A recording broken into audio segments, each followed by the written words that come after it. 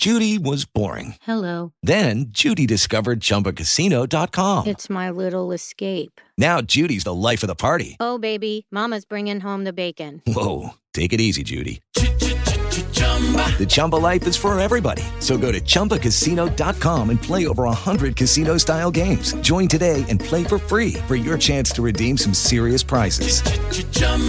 ChumbaCasino.com. No purchase necessary. Void where prohibited by law. 18 plus terms and conditions apply. See website for details.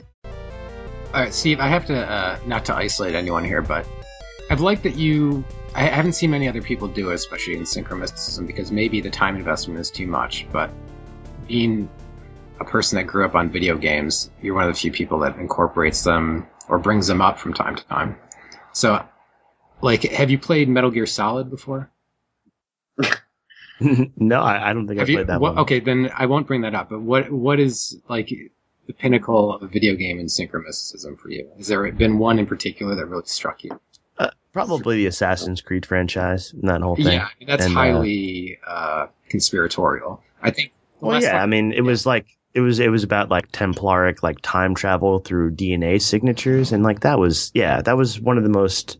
How could that, if a kid plays that, how could that not resonate with them on some really weird primal level in their subconscious? So yeah, that one really hit home. Yeah, and the last one I played of that was, I don't know, it was either the second one or the third one. And at the end, you break into the Vatican and you confront the Pope in this hidden chamber.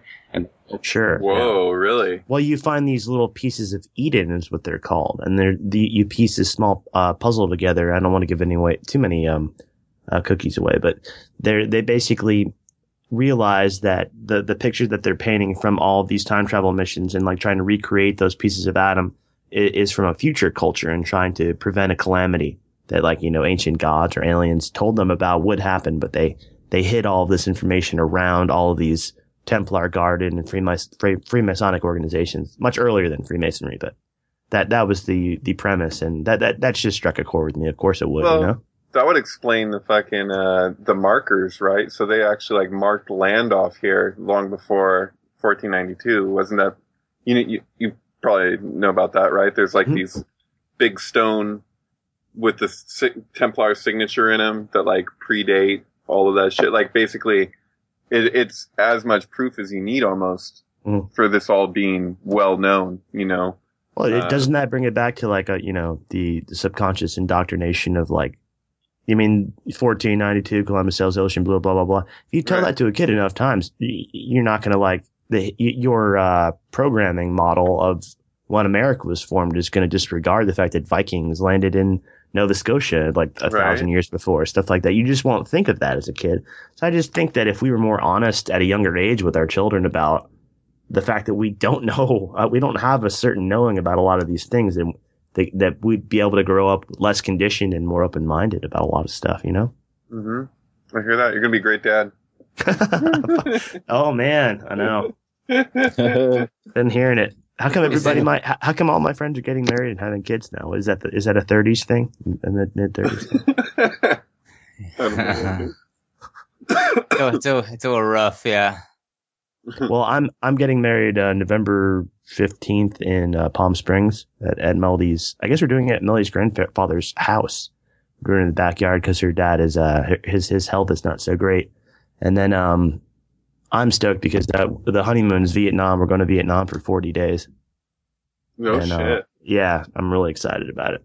I think that's part of I mean, I like the reason why I love her so much is she gets me to go do these kind of like things that I would never think to do for myself, like these kind of adventures, these really long adventures to like know culture and immerse yourself in a culture that's so alien to you. I guess I wouldn't do that on my own as a Gemini, be more introverted, Mm-hmm. So it's nice to have a partner that pushes you like that. Totally awesome. Yeah. Well, congratulations. That's pretty big news. Thanks, man. Yeah, cheers. Thanks, guys. So does that mean that we're not going to get as many videos and projects coming out here because you're all like immersed in the fucking lovey-dovey, like? Just kidding. No, you'll get some videos. You'll get a little something in there. You'll get all your sync videos are gonna all your sync videos are gonna be romantic comedy mashup. I won't lie. I there's a lot of different things that I do, video editing wise, that have nothing to do with synchronicity. Like I've been making videos with something called ASMR. You guys know what that is? No. Have you ever heard of ASMR? No, it sounds pretty hip though. What is it? It's just I have a binaural audio mic that's shaped like ears, so you would get like the sensation of somebody talking in your left ear or right ear that they were walking around. You get this like kind of 3D image with it. And so I've been doing stuff basically that are meant for sleep and relaxation and trance and hypnosis and stuff.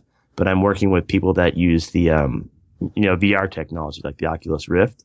So you get the 3D sound, and then you get we finally got to the point where VR equipment's getting good enough where it's very believable.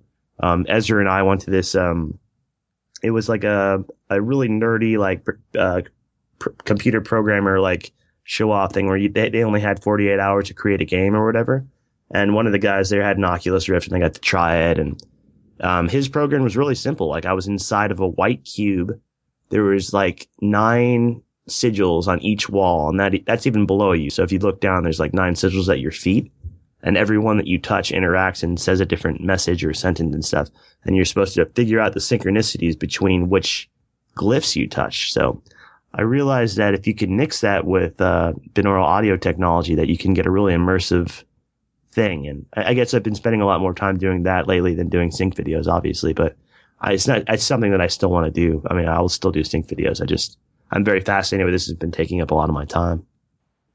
I just read this book on like neuroplasticity, and they were talking. A small section was devoted to sort of like how your brain wires itself when subjected to certain kinds of electromagnetic noise or electromagnetic stimulation at these imprinting stages, whether still in the womb or just briefly out of it. And it's amazing how music or just beats or whatever can synchronize with the human body and the human brain to reorganize neurons and basically change our entire filtering system.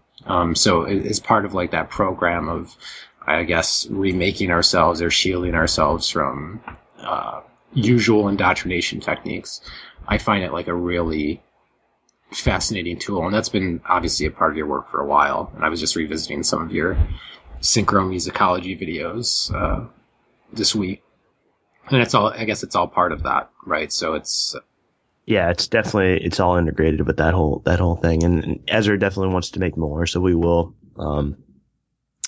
He's coming over, I guess, next week to start working on a series that's related to his new book. So that's all going to happen too.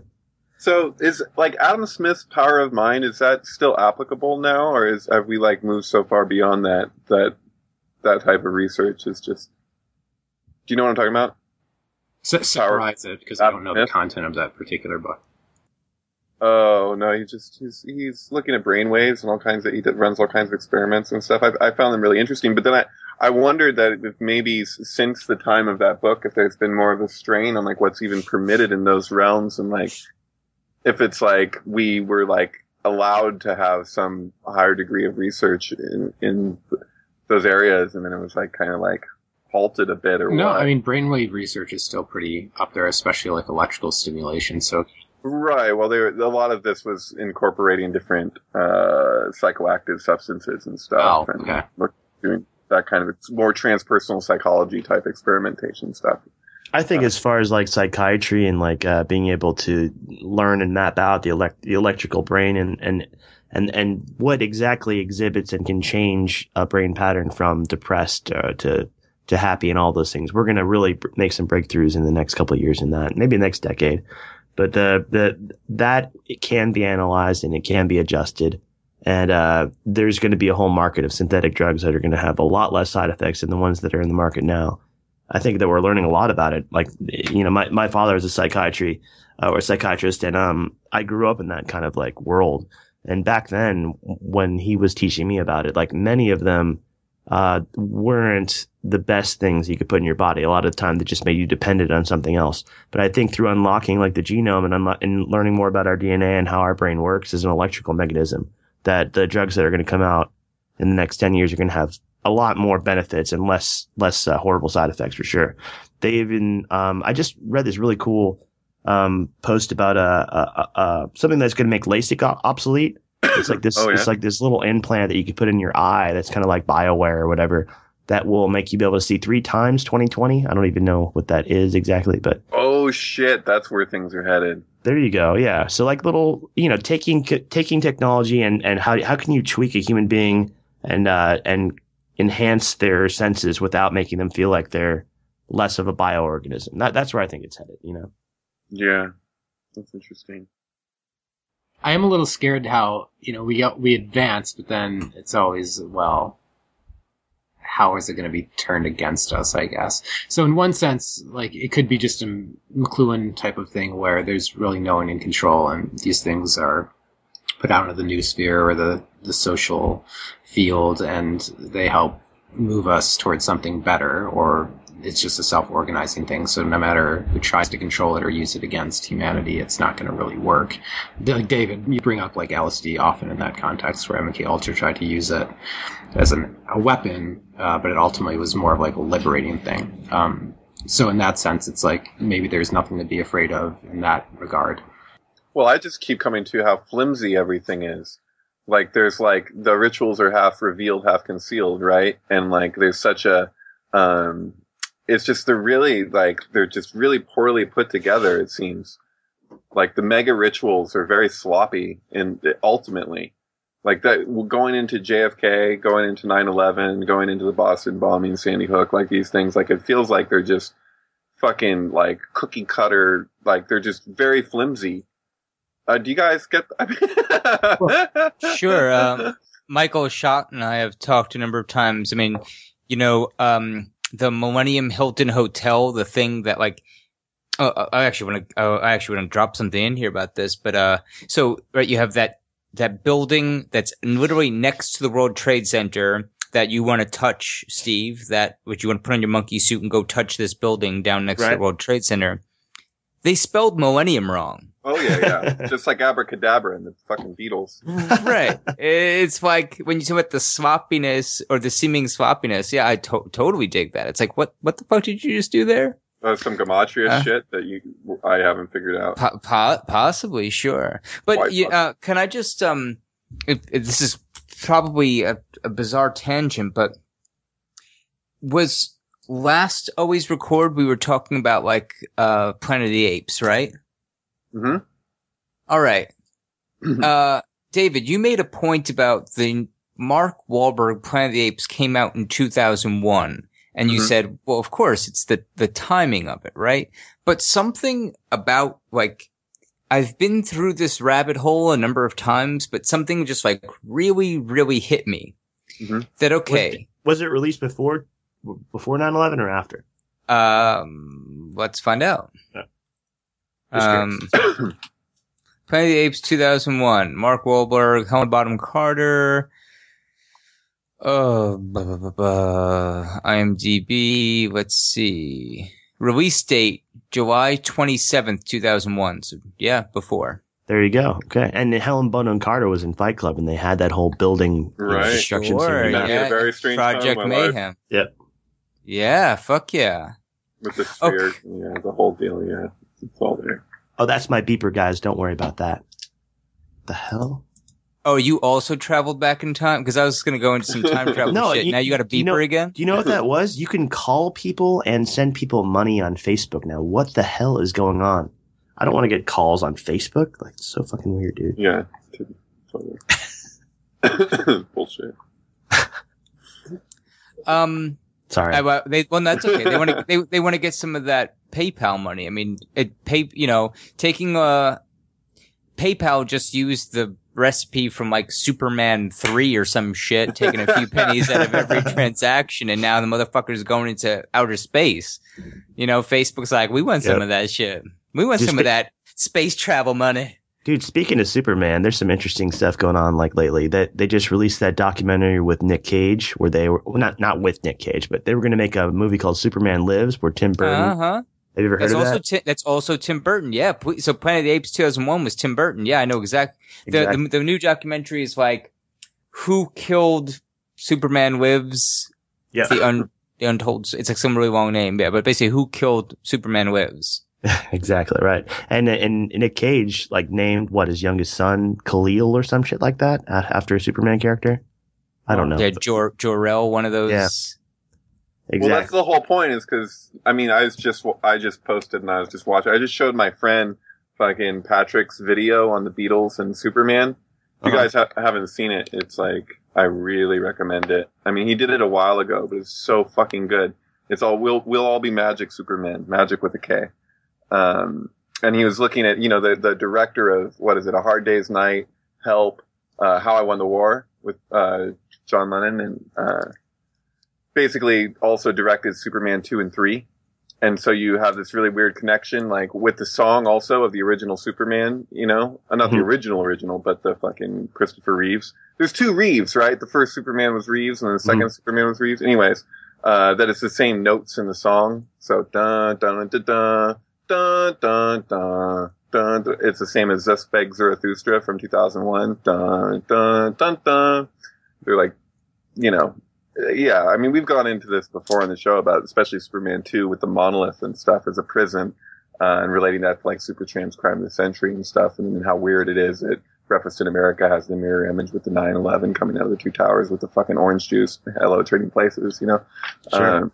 But yeah, no, it's really strange. No, man, the Superman stuff is super insane, and especially the direction they're going with it right now. They're doing the new one with Ben Affleck, where it's Batman versus Superman. An alien descends from the sky, and he's got way too much power. He could eliminate the human race if he wants to. So in order to combat that, that's where the Justice League story starts. So right. So there seems to be something going on with fucking the dead Superman, the Doomsday Superman thing, and Funeral for a Friend.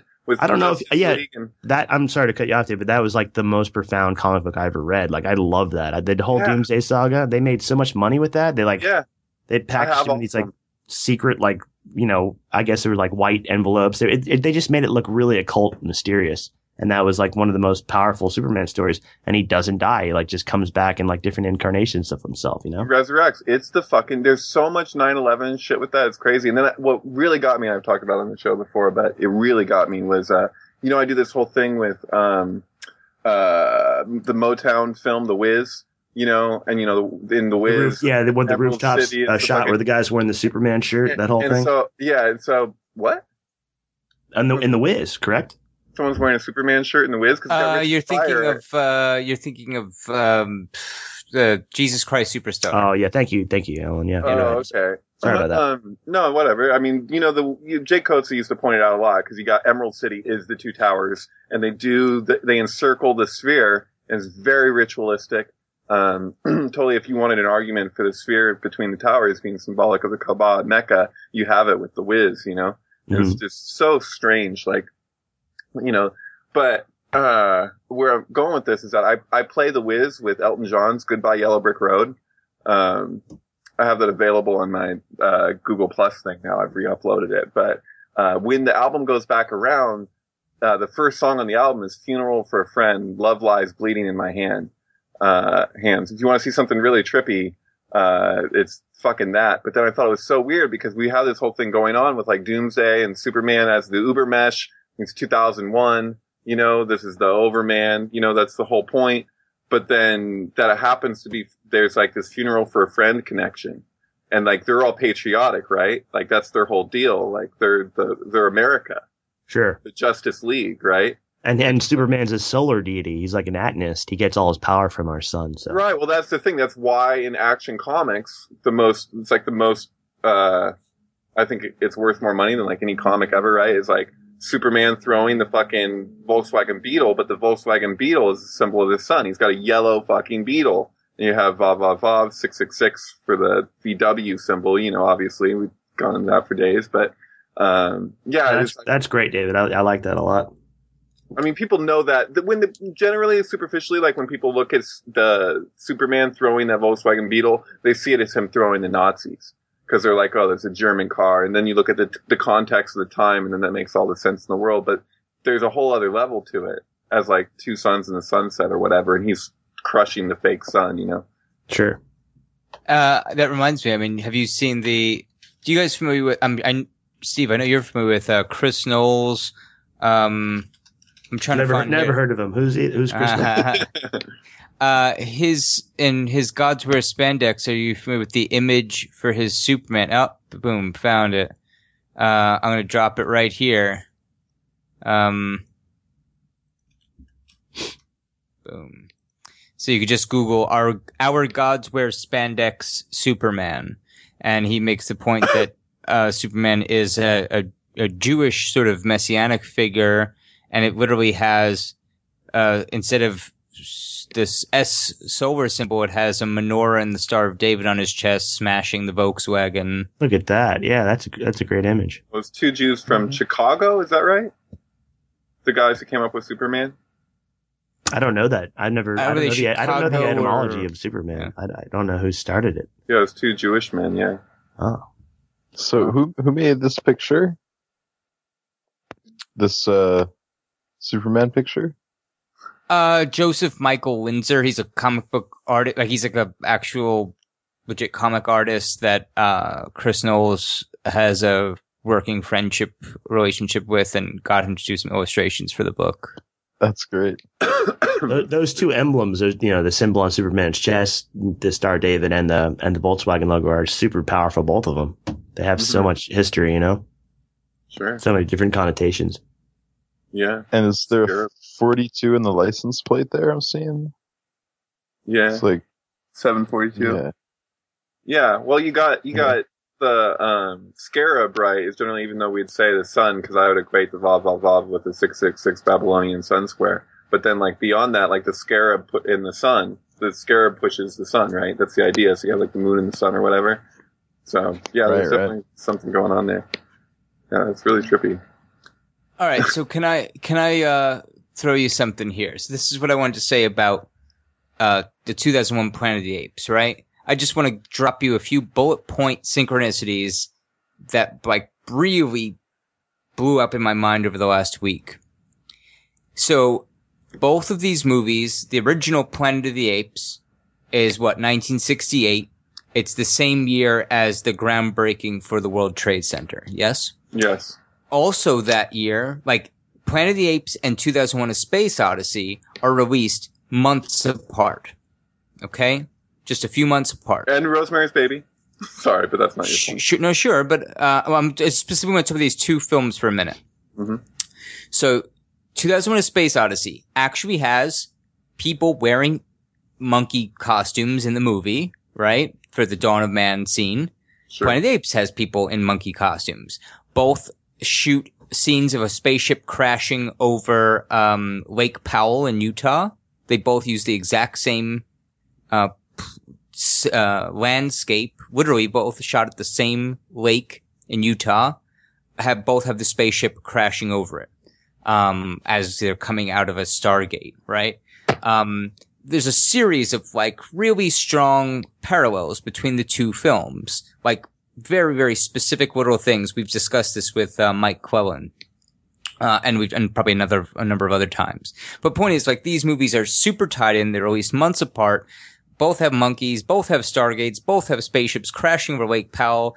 Blah blah blah blah blah blah blah blah. Right?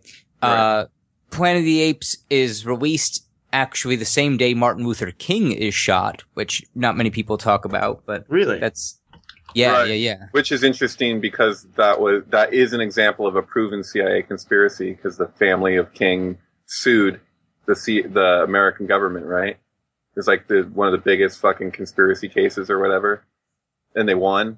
Sure, so family won, so that's and people don't even know that. That's evidence. Yeah, I didn't know that. Itself. I didn't know that either, man. Yeah. Fucking hardly anybody knows that, but you can actually look at all the transcripts. The court. Sorry to interrupt, Al. That's all right. So, okay, so we have these two movies come out, 1968. The World Trade Center groundbreaking happens, right? Then, obviously, the movie 2001: A Space Odyssey references 2001. It's like a specific year in the fucking title of the movie, right? Sure. So then we have the Millennium Hilton right next to the World Trade Center and that whole chain of stuff. But putting, like, the idea that someone would say, hey, we need to remake Planet of the Apes in the year 2001, Right. Right? So again, like acknowledging the pairing, the original 1968, like sort of correspondence of these two films, saying like, we need to get a fucking movie out in 2001 to correspond, to mark this time. To Mark or Wahlberg something. that time. Yeah. But what does Another brick in the Wahlberg. the change has the spaceship? We were talking about that he crashes at the end of the thing by the Lincoln Monument, right? And there's this whole time travel thing. What is that evidence of? That is a political coup, right? It's like some sort of weird, like basically saying, this is the history we know. This is the American government we know. Abraham Lincoln and all your apple pie bullshit, right? Right. You're literally depicting an overthrow of the American government in 2001, right? By putting the monkey in place of Abraham Lincoln, and now it's the Planet of the Apes, not the planet of the American sheeple. And doesn't Wahlberg and his monkey go through the Stargate or wormhole in Saturn's orbit? Correct? Is that true? That is, that's what Michael said, and I believe him. Yeah, I don't. Well, there you go. I mean, that's just like, that the hexagon on Saturn just ties it back to Superman's little emblem right there. So that plays it too. Saturn and Beyond the Infinite in the book, right? Yeah, exactly. So that's interesting. So, okay, I'm sorry. I have to go in a direction here if we're going to say this, but it'll tie back, I promise. So I had this crazy trip out with a film called Venus in Furs and Lady Gaga's album Art Pop. And there's a whole thing, and they incorporate the two towers and all this stuff. But I just noticed the other day that around the same time, well, so 7 days after Art Pop came out, Roman Polanski produced his own Venus in Fur. So, Art Pop has Venus on the cover and all this stuff, And it was weird because when I saw that, it tripped me out that it's like, okay, the 7-day thing. Because I just was remembering that Rosemary's Baby was released 7 days after Robert Kennedy was shot, and that Robert Kennedy had dinner with Polanski and Roman Tate the night before he died, right? But then I was also thinking, well, okay, so you guys know about the crowned crystal monolith? I think I talked about it last time, but it's such a fucking trip. So the Queen of England unveiled a prop from 2001: A Space Odyssey that was never used, which is a clear monolith, and they put a crown into it. So they imprinted this crown. Have you guys ever seen this? No. When did this happen? When did she do that? On June 5th, 1968. So the Queen unveiled it on June 5th, 1968. Okay. While the assassination had happened that same day, what would happen later on June 5th, 1977, right? So, oh, no, strike that, reverse it. I got this wrong. So, but I do know that they're the same day. So it's the crystal monolith wasn't until 77. What assassination? The fucking assassination. Robert Kennedy. Robert Kennedy. Oh, okay. Was fucking shot on the anniversary of the unveiling of the fucking, I'm sorry, dude. This is hard to communicate. The fucking crystal monolith was unveiled on the anniversary of the assassination. But you have 1968 and 1977. So it was unveiled in 1977. The fucking assassination happened in 1968, right? Oh, gotcha. 69. Okay. I think Robert Kennedy's 69, but go on. That's kind of crucial to the sync. But when was Robert Kennedy killed? Let's find that out. Sorry, June 6th, 1968. Yeah, June 6th, 1968. I'll be right back, gentlemen. I can just use the restroom. I'll be back. Okay. Sure. Okay. Well, I thought it was interesting that you have this 1968, 1977 thing happening between something that's related to 2001: A Space Odyssey, which came out right at the same time as Rosemary's Baby, right? Thereabouts. And so, but then 1977 was when The Haunting of Julia came out, which for all intents and purposes is like the sequel to Rosemary's Baby, beyond like whatever happened to Rosemary's Baby, which happens to star Patty Duke from fucking Valley of the Dolls, But yeah, it's just Full Circle is David Bowman and Mia Farrow, right? And Rosemary, right? So you have Keir Dullea, Rosemary, 1977. But the thing is that fucking drives the whole thing home is that the release dates for Full Circle, the film went around the world in releasing in one place after another, but its first release was on September 11th, 1977, and it went until September 11th, 1981. And so Full Circle literally starts with the September 11th and ends with a September 11th. I've talked about that before here, but in regard to like relating that to the fucking crystal monolith, I don't know, it really tripped me out. That's crazy. And I've documented so many 77s in the JFK assassination that it's kind of absurd, actually. So to have the 77 connected to the killing of his brother is pretty fascinating, actually. Right? Yeah, I'm surprised that's not even so. Yeah, I'm surprised you haven't gotten that before. So, okay, so the Silver Jubilee Crystal Crown was sculpted on this site by Arthur Fleischman, KCSG FRBS MD, who pioneered carving in perspex. The block measures 10.9 by 5.9 by 8, thick, weighs 2 tons. It is the largest solid block of acrylic in the world. It was originally made in 1968 for Stanley Kubrick's film 2001: A Space Odyssey, but was rejected by the director in favor of the now famous black basalt monolith. Her Majesty the Queen unveiled the sculpture on June 5th, 1977. Pretty weird. I caught the tail end of that. That sounded insanely bizarre. They were going to use it, and then Kubrick rejected it?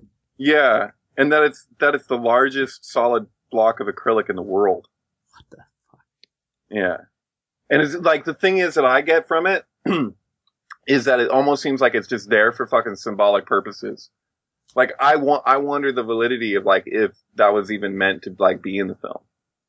Like, is this just for this kind of deal? You know what I mean? Like, I don't know. The thing is, I wouldn't put it past them. I mean, it's just. Well, and the thought forms of when you think of the Queen of England and everything that stirs with that. I mean, Jesus. Right? Yeah. Yeah. Right, because I mean, these monkeys contacted by this higher intelligence, and then the whole Nephilim, royal family myths, it's pretty connected there. What the fuck, right? Some people still are oblivious that there's dynastic monarchies, families that run America. They think that that's not coincidental, That's just strange to me. I mean, it's strange that no one even thinks that it's weird that we still, like, put the royal family on tablets and shit. Like, we even celebrate them as anything. Like, yeah. Even as figureheads. Right. What is going on there? Just as a symbolic gesture, we should be like, fuck you. All the money you have is illegitimate. Fuck you. I know. It's like if I hung out with, like, David and he was just, like, wearing, like, the fanciest, like, designer clothes ever, and he had a crown and, like, slippers and stuff, like, you gotta tone that down, bro. What's up with that? It's I mean, by itself it's strange. And then, yeah, when you deconstruct it, it's like, oh, they actually do have these, so many political decisions boil down nowadays to, like, social connections. And so to say that the monarchy or anybody wouldn't have any power anymore is so fallacious, because these people are part of cliques that we don't even know exist. They're taking their cues from their social group. We are not their social group. We are not their... we are... I don't know. There's this disconnect. I think people want to believe that, okay, these people are our public servants and that everything is going according to how it's laid out in the Constitution, whatever the fuck that is, and so on and so forth. But, right. And then, of course, the tops of, like, the biggest multinational corporations are sort of like a new economic aristocracy, even though they don't wear the same accoutrement. They're still, as far as, like, power goes, it's the same thing. We're living under a neo-feudal type system, and no one even gets it. We want to pretend it's okay. Because, I don't know, it's like the technology is sort of, as much as I side with McLuhan that technology is not necessarily a bad thing, that it is actually creating sort of this sort of, like, neo-pagan sense of the world, a holistic neural mapping. At the same time, it's distracting as fuck. Well, I mean, the Vatican's always seemed pretty paganistic to me in the way that they just dress and the way that whole, microstate works. And it's like, the three heads of the same snake or whatever. You have the Vatican as the religious branch. You have the Church of England or the Bank of England. That's the financial branch. And you have the Pentagon. That's like this literal kind of satanic military branch. And they all kind of work together in congruence, And what's hilarious is the Vatican is built on a former temple for Mithra, who was the forerunner to Christ. Who's this, but of course the Christian apologetics people will just say, well, of course Satan put Mithra in the historical record to trick us, or he put Osiris in the record, or Horus to trick us, It's a satanic trick. But so it's especially ironic that's even there. And of course, like Vatica is a hallucinogenic wine. So we're built on Vatican Hill, which is just a nod to that all religions are built on psychedelic communion and revelation, whether it's purely subjective and hallucinatory and there's nothing to it, or it actually is connecting us to the universe as we want to understand it as sort of a sentient being. I don't know. But all these hints are there. It's like it is hidden in plain sight. This is why I was giving a hard time before about, or playing devil's advocate with David, which is a fun game to play with you, David. But it's like I will, forever be a conspiracy theorist / conspiracy realist because of these simple facts that, like, it is fucking undeniable how goddamn controlled.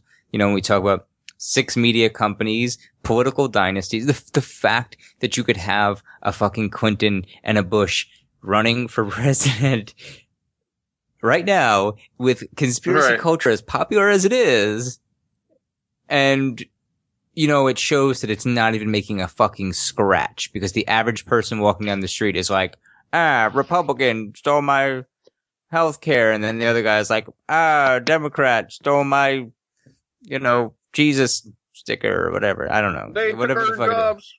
Whatever. This came up kind of recently with stuff I do with rents. I talked to this guy who grew up in Little Rock and knew the Clintons, or knew Bill, I guess.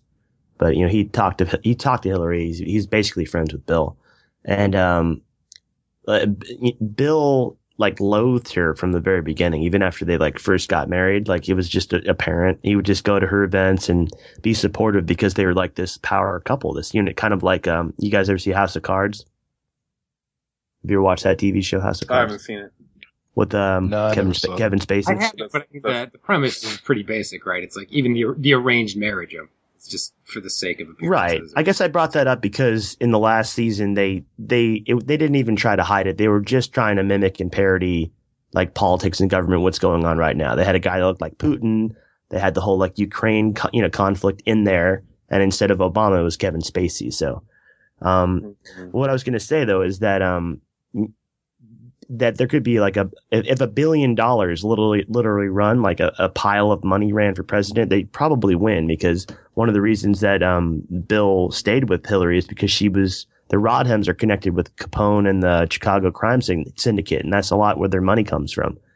They don't have quite as much money as the Bushes do, but it becomes very dynastic when you do just have Obama, Bush, Clinton, Bush, Clinton, Bush, Clinton, Obama, Bush, Clinton. People don't realize that is a powerful family bloodline situation. I don't know how they don't realize that yet. It's an enigma to me. Right. It's willful ignorance. It's comforting to think that's not what's going on. So people will believe whatever they want to believe.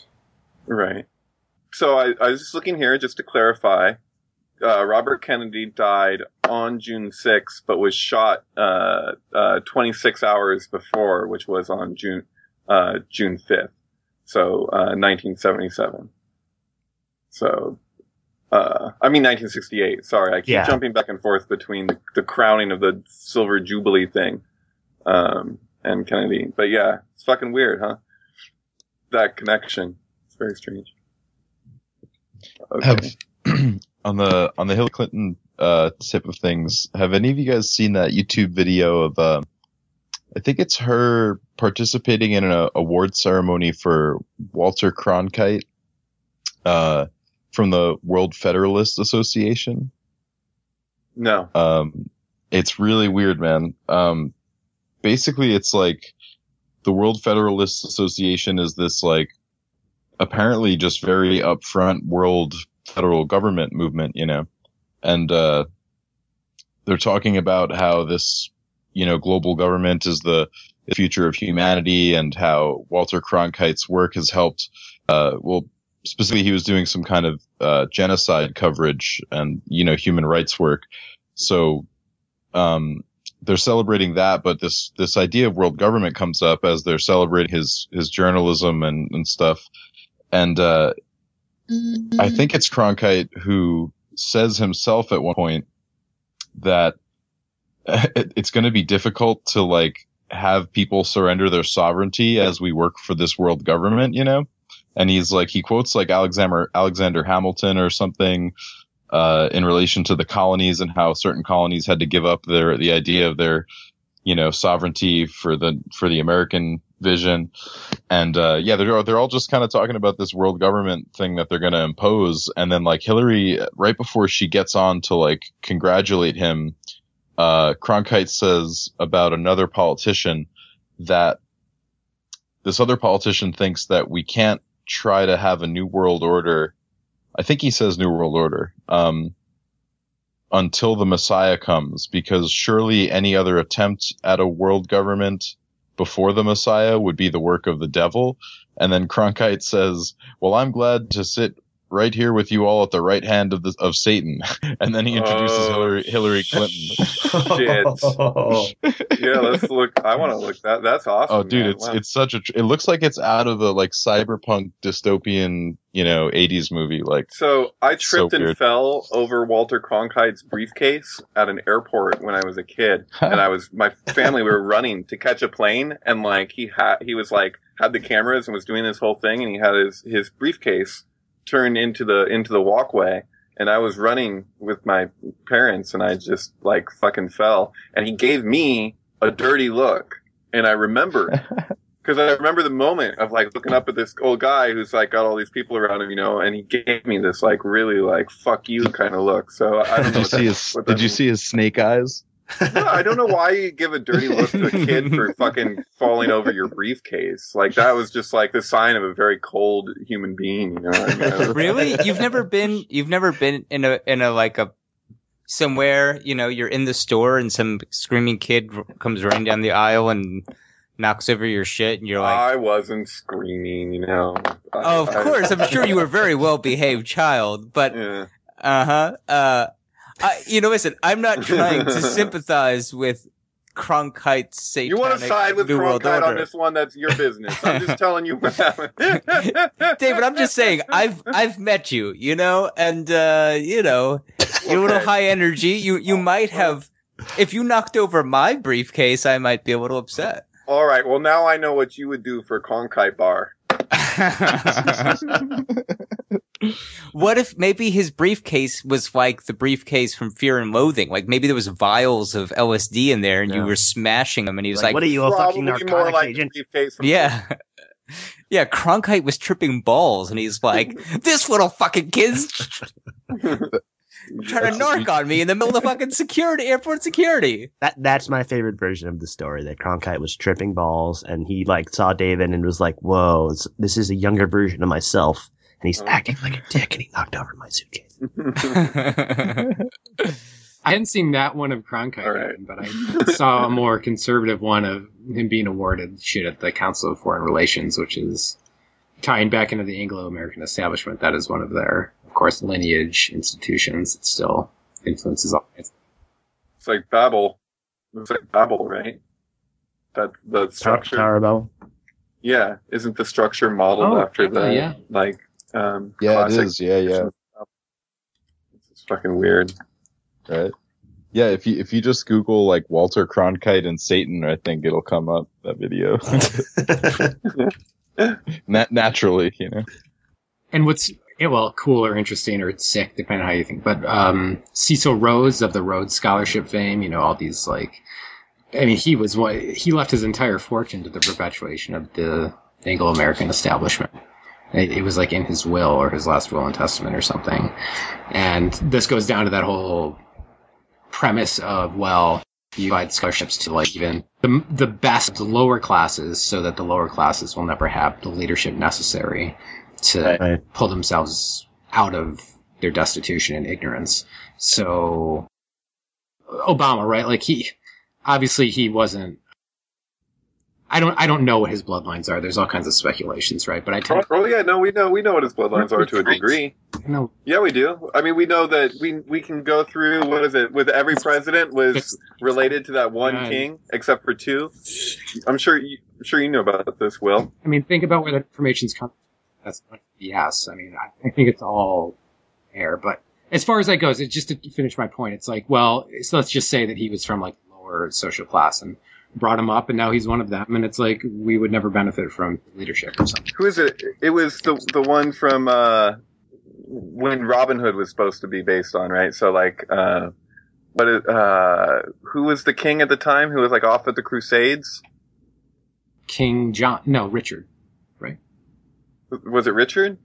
Okay, because I think that every president except for two has been proven to be blood related to that king. You never heard that? No, I've heard genealogical ties, right? But what that's is the one. This? I mean, that's you're taking one or two people that's saying I'm an authority. These things, I feel I need some sort of statistic. No, I mean, this has been shown by a whole bunch of different people over time. I mean, this is something that crops up again and again independently from people. Maybe. What are the sources that they keep?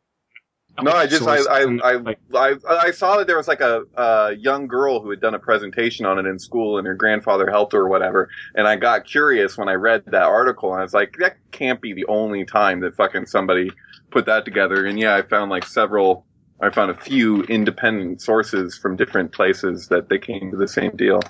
Well, I know that, at least I believe that the Bushes were descended from William of Orangeford, these sorts of characters. So I think that a lot of these have been tracked and so on and so forth. So Obama, anyway, I don't want to dwell on that because that's not what I was getting. But the point is, your point's taken and I'm not completely disagreeing with you. I just think that a lot of political noise has been generated on Obama, the birthers and these sorts of people, and they're not dependable at all. And that just creates I don't know, people pick that up as it's reliable. Look what Red Ice does. They just take feeds from fucking these conservative corporatist outlets and pretend that it's news. In the same way, the conspiracy crowd is susceptible to the same thing. It's are the corporatist Republicans telling you what you want to hear? Are we going to pick that up as real, genuine, historical reporting? I think that's nonsense. Uh-huh. So I think we have to be careful and discerning and know exactly where it's coming from. So it's a number of people have done it, but are they just keep drawing on each other, just reinforcing the same feedback loop? I don't know. Yeah, from what I was gathering, it seemed like no. It seemed like they were actually, because you can do genealogy stuff, and the presidents are easier to do that with than a lot of people. Mm-hmm. So I don't know. This was standard genealogy maneuvers, and they all happen except for two or whatever. They all related to, I think it's King Richard. I don't know. Fucking weird. I don't know. What's great about that we're doing a radio show is that I can say this shit, and I'd be happy to take it back if I get proven otherwise, But it's if people are in a position where they can, if I say something or anyone says something, they can fucking look it up. That's the age we're living in. Then they can kind of decipher what the source is and whatever, But I mean, all I'm talking from is a place where I actually bothered to try and figure something out to whatever degree I was capable, which isn't the highest degree, admittedly, but internet's challenging in that way. This gets back to the first point of the conversation we had. It's what can we know about the cosmos, or what can we know about this or that? And we're just groping and trying what we can and piecing these sort of narratives together as best we can. And as long as you're trying to maintain a certain level of integrity and not indulging whatever you want to believe versus what is reality, or whatever reality is, it's just, it's a mind fuck for sure. But I mean, the long term, it's just like, it goes back to like, how are we, to get back to Cronkite and stuff. And it's just these figures and, what game they're actually playing or who they're actually beholden to. And even like the Hillary insignia for president, right? It's just the Twin Towers with a fucking plane running through it. I mean, whatever Spin Master came up with that symbol is clearly playing on people's like fears and anxieties about no fucking way. I'm sorry, I just happened to be looking up the original source of my thing before I look at other examples, but it was this 12-year-old girl who basically was like, okay, except for Martin Van Buren, they're all related to the same guy. But she went to my fucking high school. So like, or actually my junior high. So, Monte Vista Christian School in Watsonville, California, the girl who did that, we happened to have gone, I got expelled from there. But the girl who popularized this idea recently again, she went to the same school I went to. I'm just realizing this now. It just kind of tripped me out of all the schools. I'm referencing it. And we happened to have conversation. Yeah. So yeah, I can send this to you. But yeah, no, this in and of itself spoke volumes. But then it was, after the fact that I was like, okay, what the fuck? I'm trying to send a link here. So Steve. Yes, sir. You still there? Yes, I am. I'm actually looking at the genealogy of like all the presidents. I've been on it right now, like King John of England, like, and all these original presidents were like the best thing they brought to the United States was masonry, like George Washington.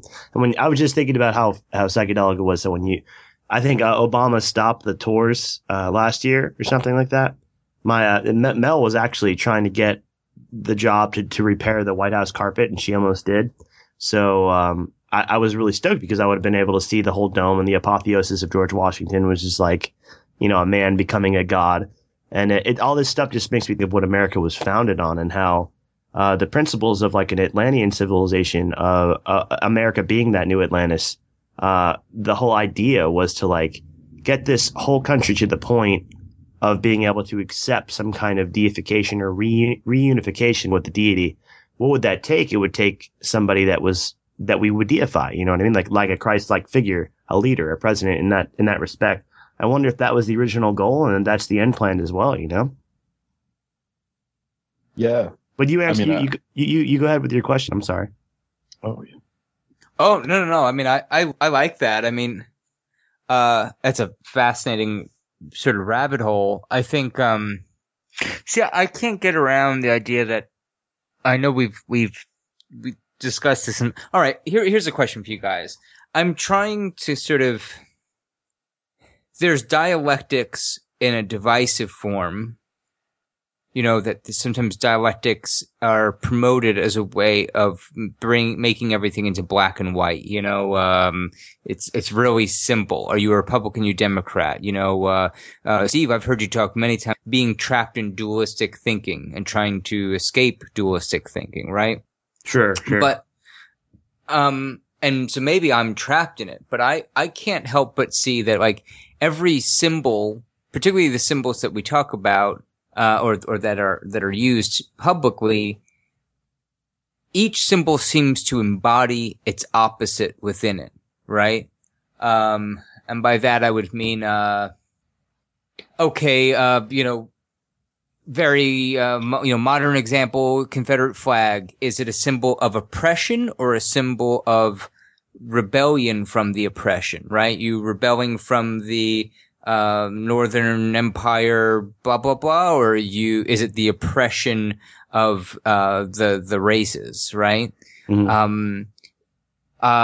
We have like, I was making jokes for the last year about, Kyle Hunt saying he used to do the rainbow alphabet and then he flipped over to be about white supremacy. And I said, you look at like even the cover of the Pink Floyd Dark Side of the Moon. It's your classic prism example. On one side you have the rainbow, on one side you have the pure white, right? But then even now we see this story of like, okay, we have, gay marriage, controversy / celebrations up at odds with Confederate flag controversy / celebration. You see what I'm saying? So like this, again, is it this, the white orthodoxy or the rainbow, the sort of, new sheriff in town, the rainbow sheriff. So are they sort of, holding in each other their sort of potential, they're opposite, right? Now these are just using, modern examples or like, news item examples, but we could see this in, right. I was just reading an article from Chris Knowles. He's talking about Pluto as the symbol of death and how NASA is so death obsessed and blah, blah, blah. And the whole time I was reading the article, I couldn't help but wonder, like, why is no one mentioning, and I mean, it was a fantastic article. I don't want to take away from it, saying, no, I didn't see any mention of the fact that Pluto, the actual etymology, the actual meaning of the word Pluto is riches and wealth. So it's not like, desolation and death. It's richness and wealth. So Pluto is the aspect of Hades that is the god of financial success. So to have this at the same time, like while the Greek economy is in the news, to have us flying by Pluto, seems part of the same ritual, right? Right. Hades gonna hate. I like that. Well, a lot of the articles that have been focusing on the Pluto pictures recently, they focus on the heart image. You know what I mean? So that doesn't you don't really relate that with death too much when you see a heart. You're like, oh, Pluto, it's a planet again. We love you. And like, maybe that does correspond with like sort of like the different memes that are going on with the Confederate flag and the rainbow flag as well. I mean, so the symbol of death is being represented with love and acceptance. So that could be a tiny subconscious meme. I don't know if that's intentional or not, but you could see any kind of formation on a planet and think what you want from it, just like an ink blot. But people have been focusing on that. It's a heart. You've certainly heard that, right? Absolutely. Yeah. And I mean, you're right. And even that I can see you could tell me that what you just said is that people now looking at death with acceptance, or if I wanted to spin that from a conspiratorial perspective, I would say, oh, the NASA Masonic sorcerers are making you love death. Right? They're the Death Eaters and they want you to love it. I think you just described how you create a conspiracy. And it's our minds can go there very quickly because it's the shortest distance between 2 points. Like, if we see something aesthetically and we're visual learners, that can trigger us at a very, very primal level. And that's how a conspiracy can get started. Because if you can get 100 people or 1,000 people to agree with you, then it's a thing. It's more than just aesthetics. It's like a combined consciousness act, an agreement. Right. It's the consensus that gives it its solidity. Yeah. Sure. So maybe that's what the basis of most conspiracies are, is like, how could this not mean something? It's perfectly obvious. That's a heart, some weird space dust on a planet that we're not even sure is a planet that's out there somewhere is a heart. Right. Well, there's like this value thing in terms, everything is so doled down that it's like if something were that big, if something could affect that much in any example. I mean, I'm being vague because you can apply this everywhere. Something can't be that fucking big. Like something can't be that, like everything is like we're conditioned into live in a box, Sure. And you see some of the things that like Neil Armstrong or some of these astronauts that have been, on the moon or close to the moon or whatever say now. And when they say some really far out there shit, like when he was talking about the moons of Mars or whatever, there being a monolith on Phobos, like, how does that work with the model that we have, like that the Earth is a globe and we have the system involved, and then there's this man who's been to the moon saying there's an object on some fucking distant planet somewhere that has an artificial structure that's inexplainable. They like glaze over that in pop culture. Like, so, just like, that's Steve, very interesting. Yeah, go ahead. I got a question for you in particular. Do you know what the deal is? Like, so the first picture we ever took from space, or, in space, was like this structure that was like floating out there that we didn't know what the fuck it was. It's like a geometrical figure. Do you know what I'm talking about? The first photograph we've ever taken of an outside object? That's what I heard, yeah. No, I don't know. Oh, okay. First photograph of what? this thing that's just like fucking been floating in space for fucking ever that we don't know what the fuck it is. Are you talking about the Black Knight satellite? Well, I mean, what the heck? Is that what they call it? I mean, I don't know what they call it. I just know that that's like a real thing, supposedly. Yeah, I'll fill you guys in. There's a conspiracy called the Black Knight satellite. I'm not sure if that's what David is implying or not. It's the only object that supposedly was a satellite that had a polar orbit, which is something really hard to do that we've only really been able to do since the late 80s, I guess. But this thing was supposedly out there for a lot longer than that. And it's been photographed from the ISS or whatever the fuck, the space station, and it looks bizarre as hell. And it wraps around the north and southern pole. And that was one of the first things that the military studied because they didn't know what it was or who put it out there. So right. It's a total conspiracy. The photos of it are bizarre as hell, but I mean that's all we have to go on it. Just right. We don't have hardly anything. Yeah, or anything at all, really. Right. So, but the fact that there's like a geometrical straight lines thing in space that was there before we've ever been there. No, precisely, exactly. That we know of, that we're supposed to know of. And so that was a total mindfuck. Yeah, it is, man. And the tip of the iceberg with that stuff, man. There's so much of it. Yeah.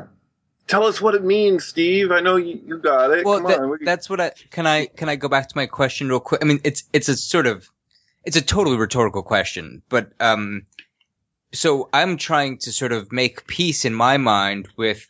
I understand the dangers of dialectics and the fact that they're sort of foisted upon us, and yet I can't help but see sort of each symbol sort of containing a sort of in potential duality, and I'm sort of just curious to hear your thoughts on, do you sort of still see a goal being a total release of dualistic thinking, or is that just one of many sort of filters through which to look at the world, Well, I mean, philosophically, that's just like the God with amnesia thing, that we're dreaming within this larger organic being, and that the whole point of life is not happiness, it's to achieve union with that, or union with the place within ourselves where all of this would make sense again, and we don't have to choose between black and white and left and right.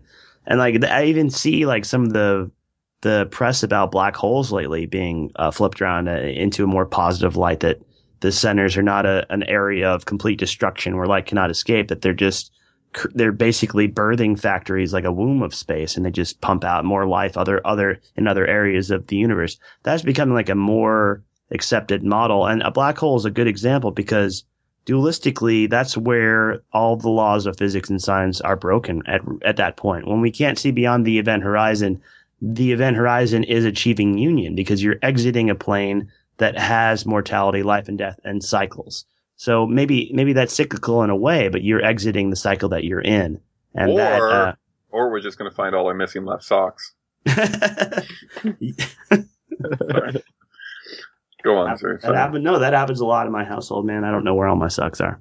But the mystery of that, and trying to piece together, are we like dreaming in this ultimate reality, and we're just trying to find the way back towards the peace of union with everything? Is that the ultimate goal, or is it a simulation? Is it less organic? That's what I struggle with sometimes, like the Gnostic theory of archonic things taking nefarious routes and feeding off our energy and that kind of thing.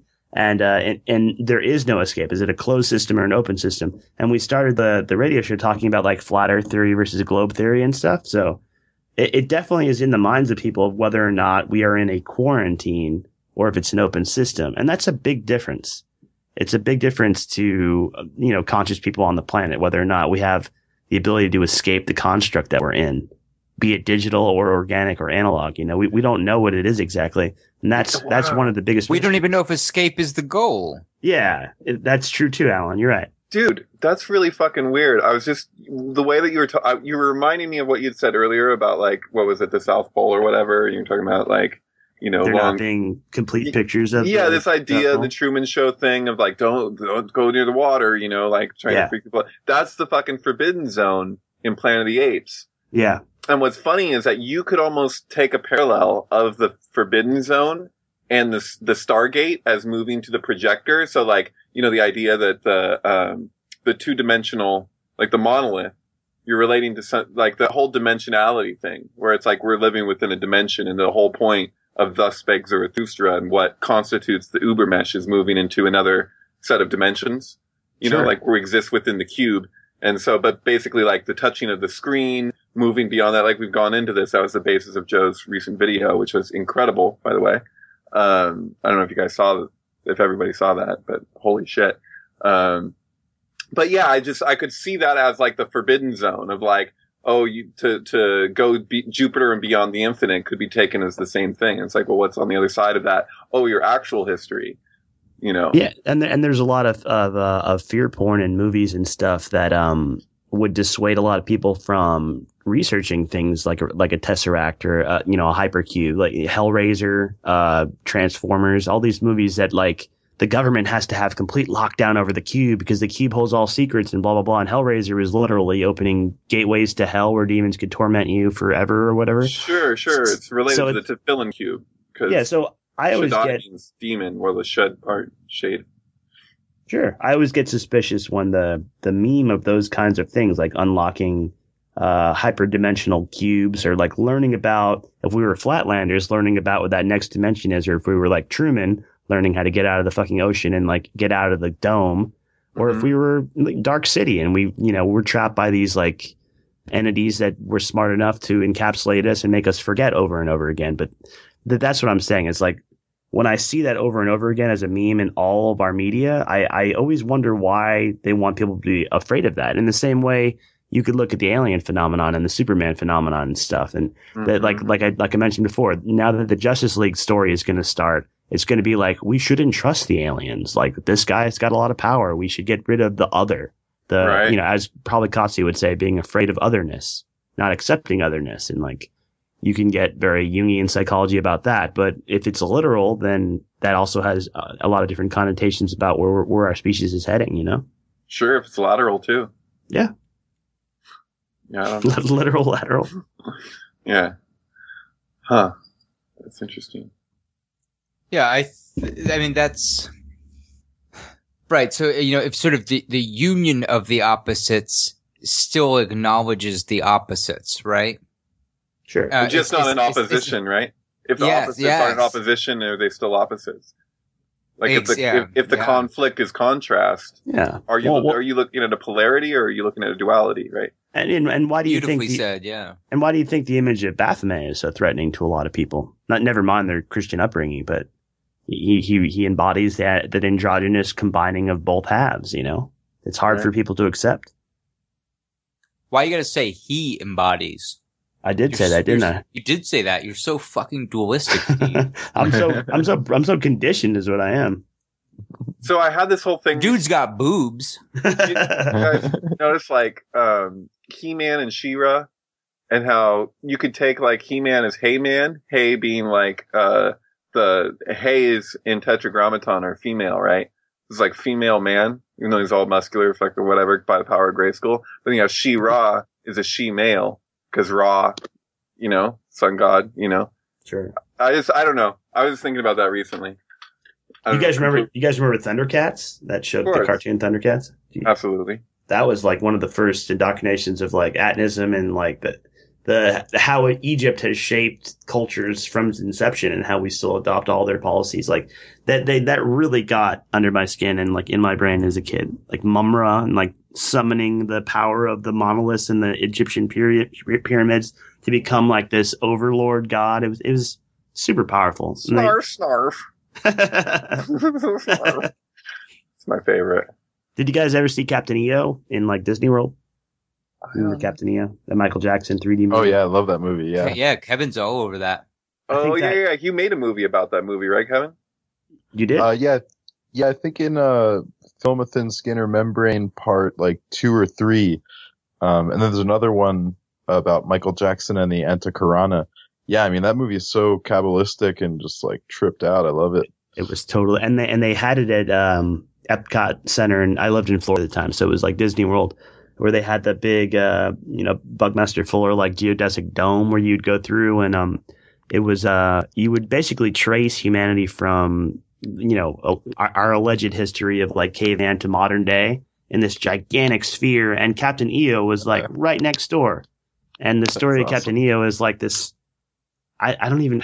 Maybe you could do it better than justice than I can, Kevin. Can you explain Captain EO a little bit? Oh yeah, basically it's like it's so perfect. It's just like Michael Jackson is this dude who I guess like is kind of this intergalactic hero of sorts, and he's like flying around with these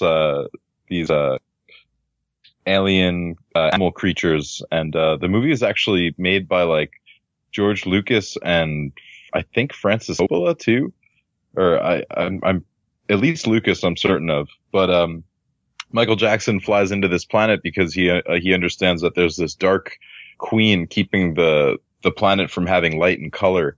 So Michael Jackson and his just to interject, like that is she represented like don't go beyond duality. She was like the gatekeeper, kind of like in Ghostbusters, the same kind of deal. The gatekeeper between getting to the singularity. Yeah, absolutely. Yeah.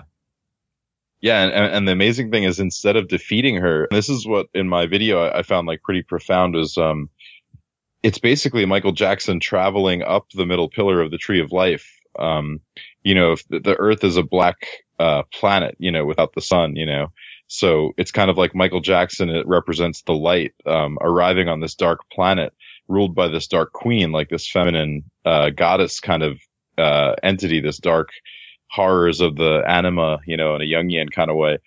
And, so he meets the goddess, and instead of destroying her, killing her in the common, like good versus bad duality sense, he brings the light and transforms her into this beautiful high priestess.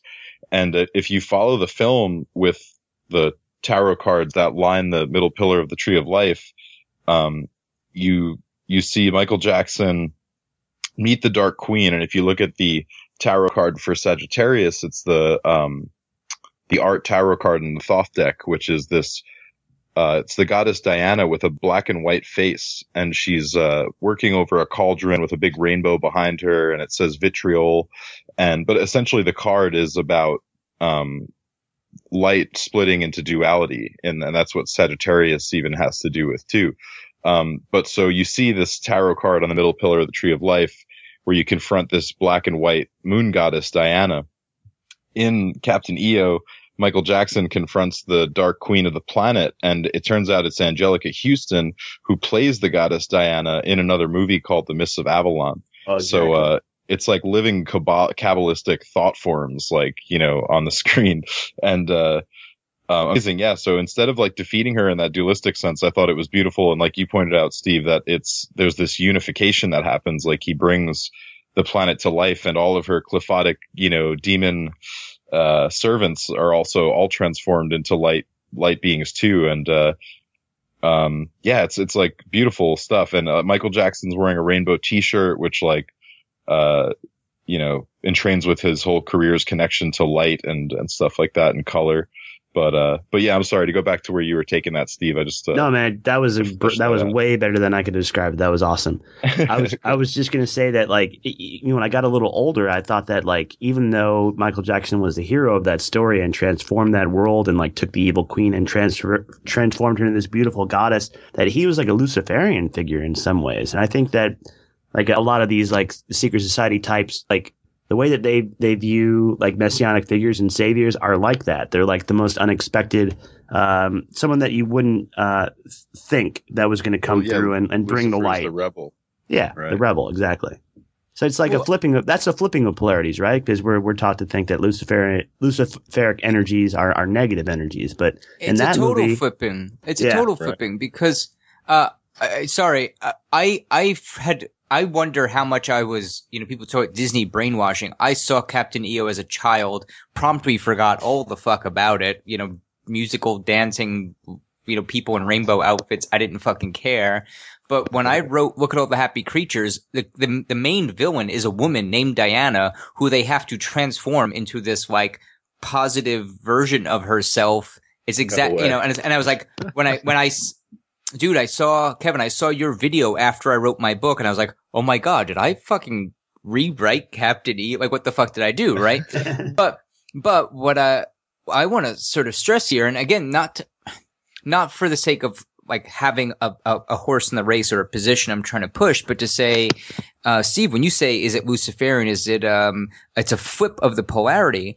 I think it takes a certain hubris. Sometimes, we made this joke about Walter Cronkite. I mean, in his mind, he's probably doing something good, right? They don't think that they are destroying the world, that they are these evil empire. They think, hey, here's a fucked up situation. If only we could bring our light and our intellect and our reasoning to this scenario, we could improve it. And unfortunately, we have to bring our light to this dark world. Right? But meanwhile, us on the receiving end, we're like, yo, motherfuckers, hold up, you dark pieces of shit. We got the light. Right? And we want to bring our light to their dark New World Order or whatever. Well, precisely. It's just justification of a smaller number of people trying to do something that they think will better the world and not giving anybody else a say or a choice in it. That could seem unfair when there's 7 billion people on the planet, 8 billion people on the planet. Absolutely. Yeah.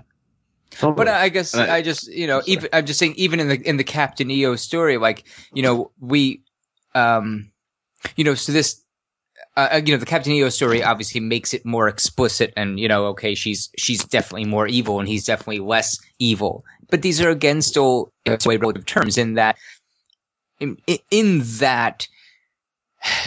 the hubris required to say we have the moment at which you think, I am going to transform this person into a better version of themselves implies that you know better. It's like when people get into relationships and they're like, yeah, okay, so he cheats on me and, he does whatever, but I'm going to make him, it's the same idea, right? But it's the male version of that doing this with this sort of moon goddess going, well, okay, she's dark and she's about death and darkness, but we're actually going to transform her. We're going to paint a heart on Pluto and be like, actually, this is all good.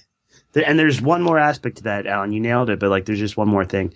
It's sort of the Gollum philosophy in Lord of the Rings. It's like you're trying to remind somebody that is acting out what you would consider evil or what people would agree upon as evil, and letting them know that they were not always like that they were not that being to begin with. And they just have to revert and regress back to the time where that evil didn't exist, or at least get to the point where the river split, I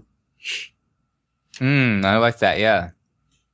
Yeah, and I'd like to, I think I just want to throw out there too that in terms of like all this, the kind of the balance that we've been focusing on, talking about all these matters, is that like I really do assume and have seen that there is a lot of virtue in the Masonic vision of America, and these conspiracies, and I think it's one of those things too where we are coming full circle and the polarities are flipping, and like, even myself, like the more I studied Freemasonry, the more I looked at history, I realized like, whoa, these were the badass dudes that decided to try to change some things, underneath the power of the monarchy and the church and the state. And they had a vision that they wanted to see made reality, I guess that's something I want to point out is that I think the big thing going on here is that is like, there is virtue, there is vision, there is all this stuff at work, but then there's also that side, like out of like, but you can't impose that vision, and I think that's where the shadow of the virtue comes out in these groups, and so like as we're talking about all these different, large masses of conspirators or group consciousnesses that have concerted efforts on the planet, like I'm sure some people really think they're doing the good and the right thing, it's not quite as evil and nefarious as we might assume, but then there are those motherfuckers in the Pentagon and in the military, in the black dark corners of shit that are like willing to do the dark things and willing to embody that shadow of virtue, So, I don't know. I just felt like throwing that out there in the mix, as far as like my perspective of looking at these things, For sure. Really well said. I mean, it's just it's a tough thing to wrestle with. So yeah, it's awesome. Yeah.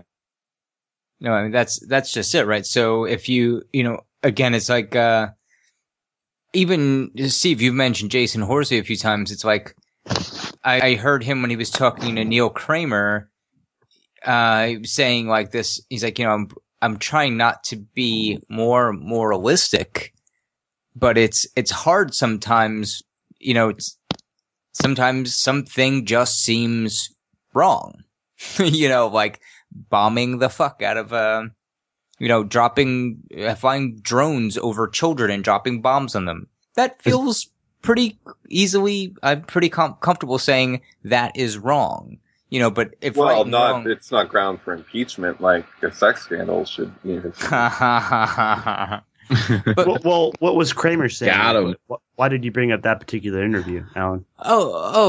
Just to say, so here's someone, because you said he's a guy who's trying to bring up union, but I'm saying it was, you could hear him sort of struggling with this idea where sometimes people will say there is no clear right or wrong, it's philosophical fucking sand trap, right? I mean, that's what we're dancing around. It's like, if you say, Jake Kotzo can say, it's all about joy. And I say, well, what about a fucking drone, killing a child? And he says, well, this might lead to it's a sort of the God works in mysterious ways. This might lead to something in the good, down the road, that there is an expression of joy even in that, the equation's balanced out somehow by that act, I guess. Right. Or, something like that. But, and then there's this really strong part of me that's like,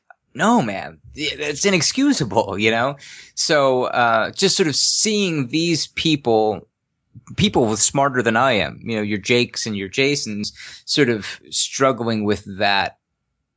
I just use that as an example to say it's a really, really tough intellectual sand trap to dance around.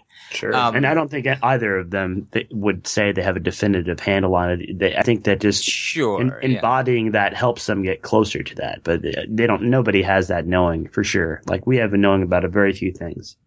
That's not one of them. Yeah, absolutely. Yeah.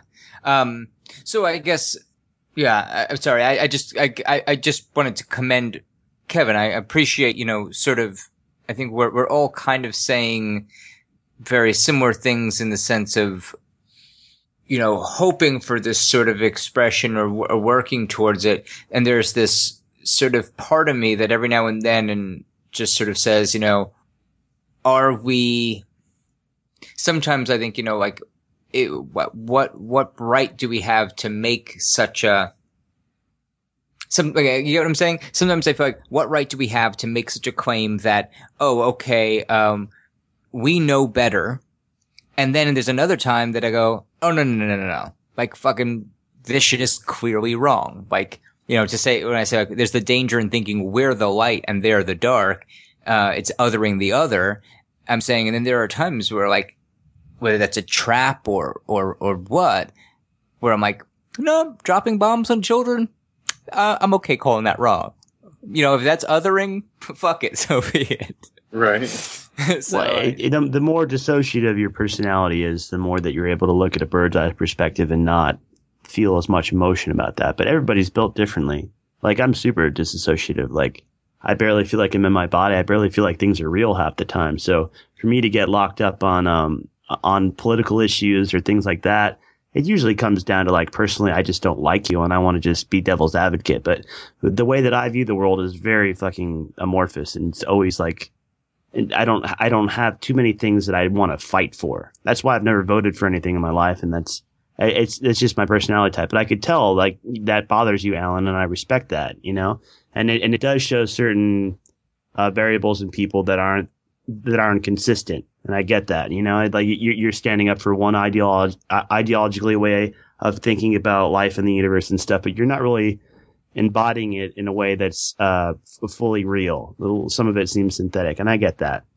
It's just hard for me because I just think of things very vaporously, like always fucking dreamlike, Sure, yeah. So because you see a corollary implicit in one of the sides, then does that feel like it negates the whole field or something?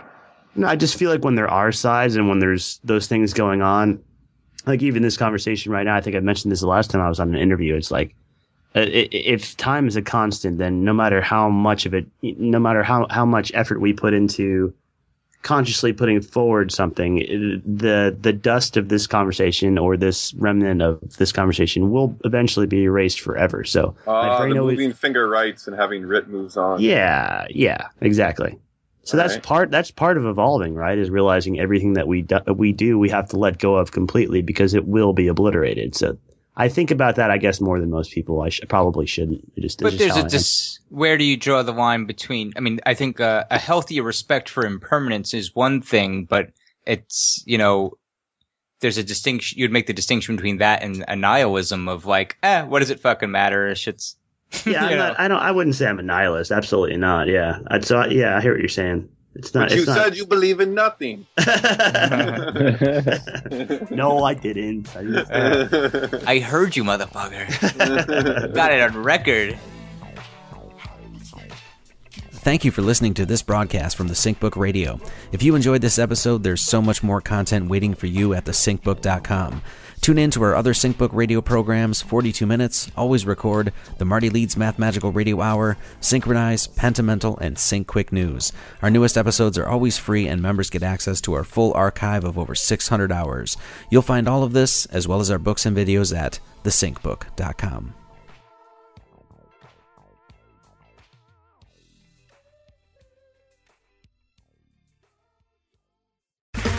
Okay, round two. Name something that's not boring.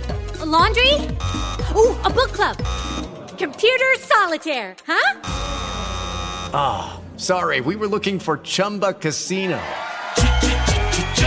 That's right, ChumbaCasino.com has over 100 casino-style games. Join today and play for free for your chance to redeem some serious prizes. ChumbaCasino.com. No purchase necessary. Void where prohibited by law. 18+ terms and conditions apply. See website for details.